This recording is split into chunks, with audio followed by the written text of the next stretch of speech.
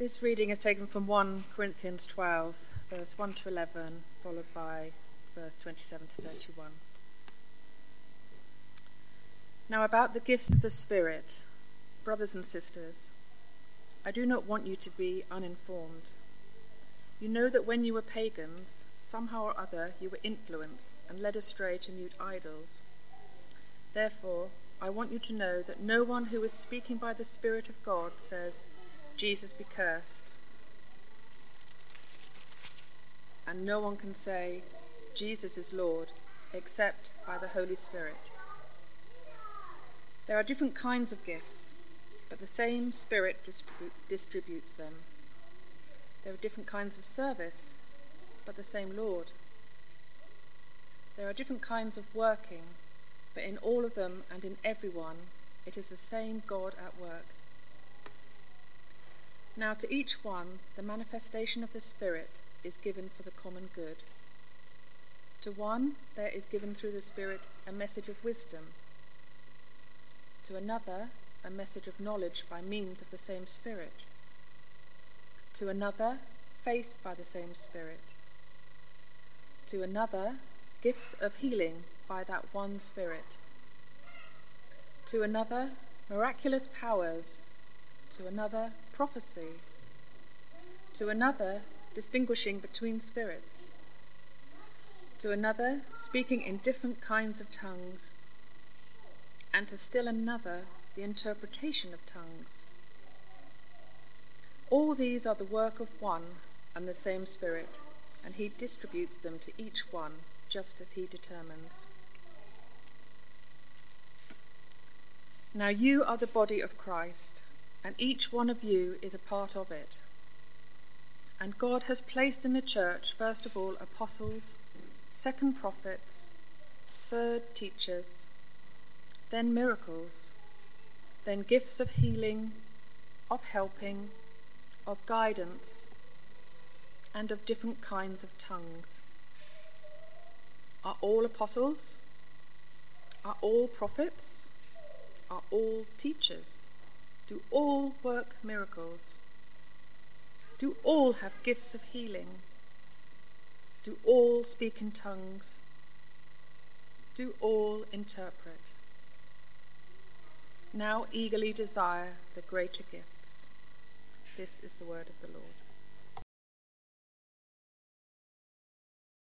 So, what spiritual gifts do you have?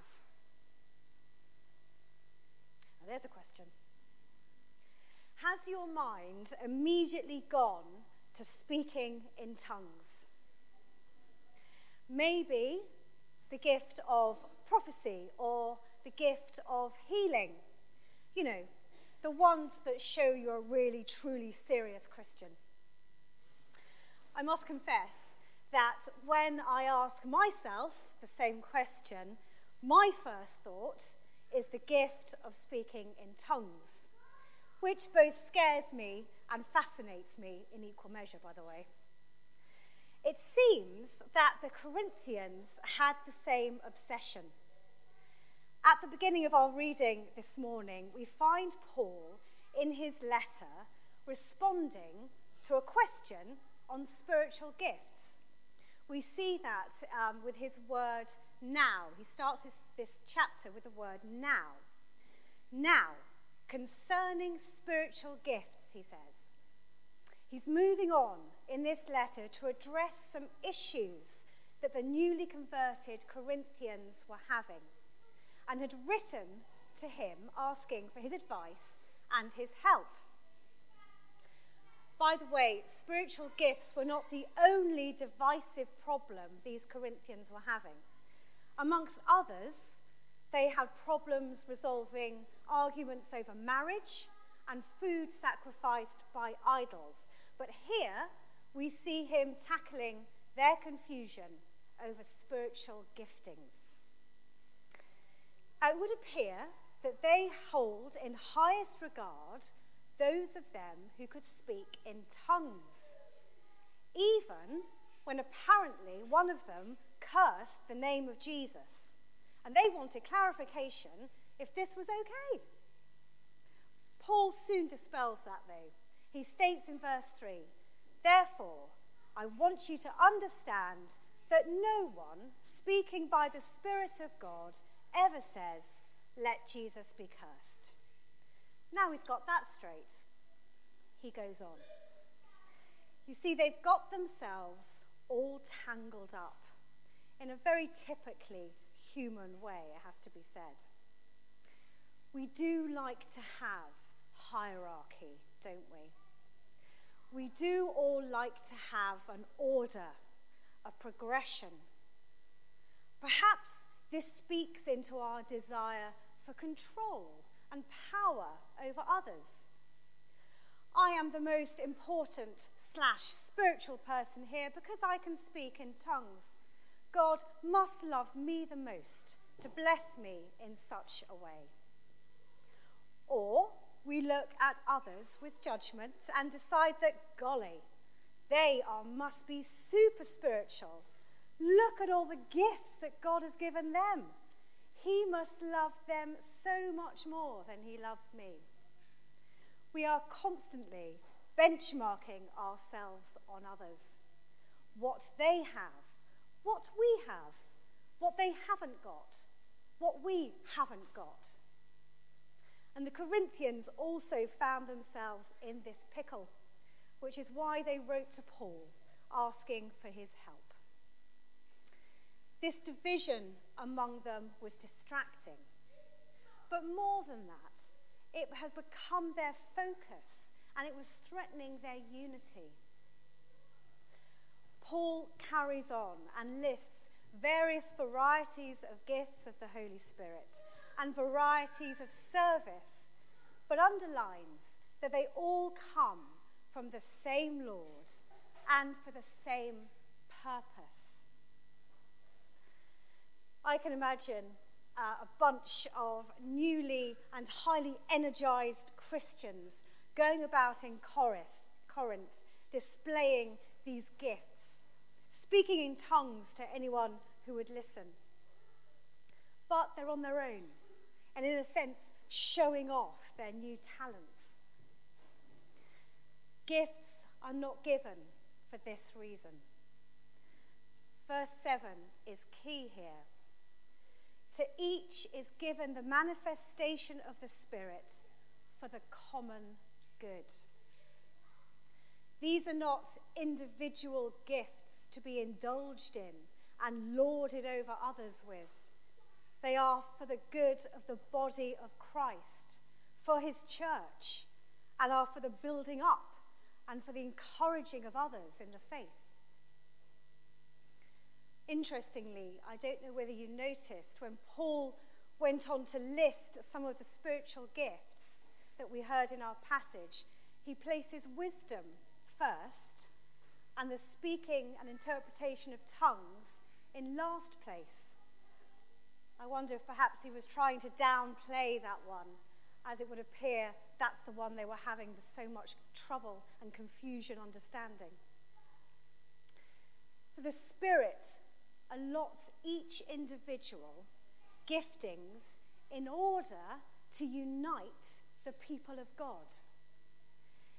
If the gift is not doing that, it's not from God. We are all uniquely different, and God deals with each of us individually. He knows which gift we are best suited to, which gift he can use most powerfully within us to build his kingdom. If we don't have the gift of tongues, it's potentially because God has another gift for us that is better suited for us. We receive his gifts for his benefit, not for us. And it's always to build unity. The passage we missed out in our reading, which you probably read on the screen this morning, is that well-known analogy of the body and how we're all different parts making up the whole. We are all needed, all valued, all loved, and we all have a vital role to play.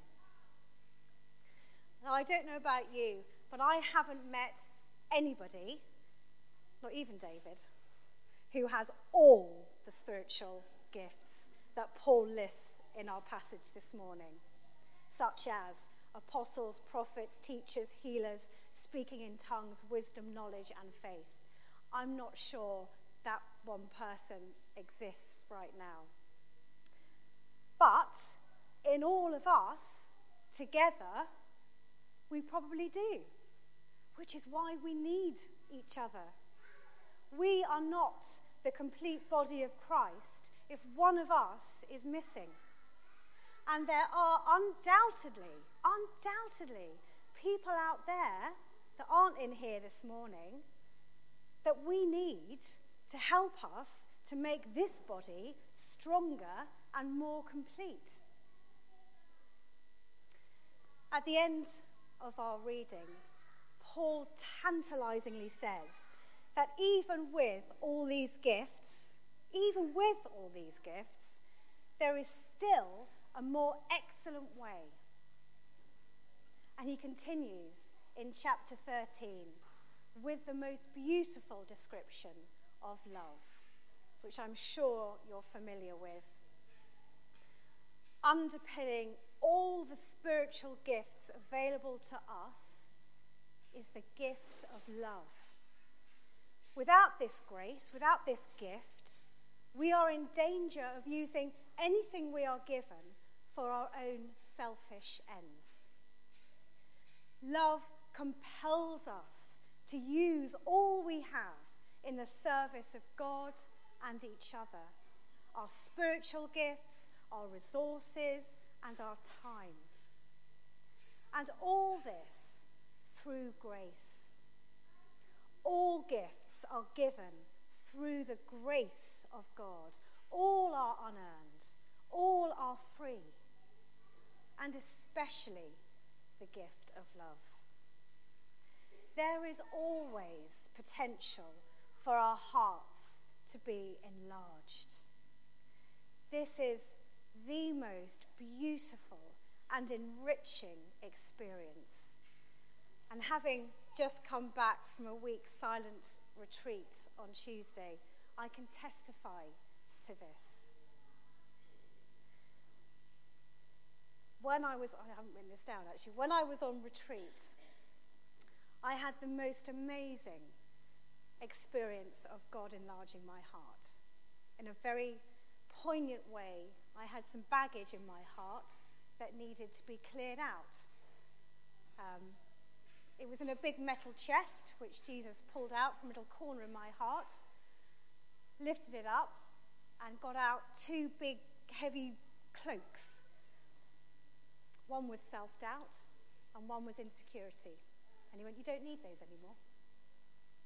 And he freed up that space in my heart and made it bigger.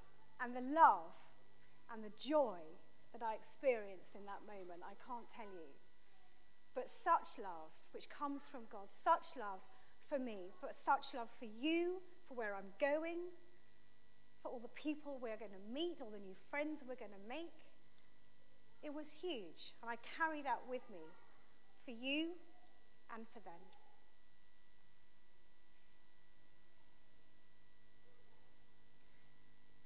But without that gift of love from God, both knowing that we are unconditionally loved and letting that love flow freely to others, we are, to quote Paul in his next bit, just a noisy gong or a clanging cymbal, really annoying and distracting to others.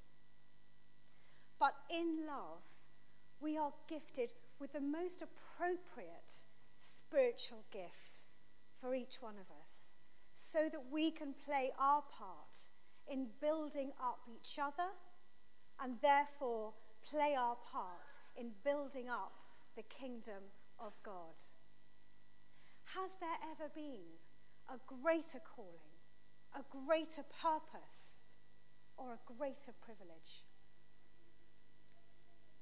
Let us pray. Father, we thank you for all the gifts you give us, those that we can see, the family and friends around us, and those we cannot see. Most of all, we thank you for your love that found us, your love that sustains us, and your love that frees us to partner with you. Enlarge our hearts, we pray, that in receiving more from you, we can give more freely and more completely.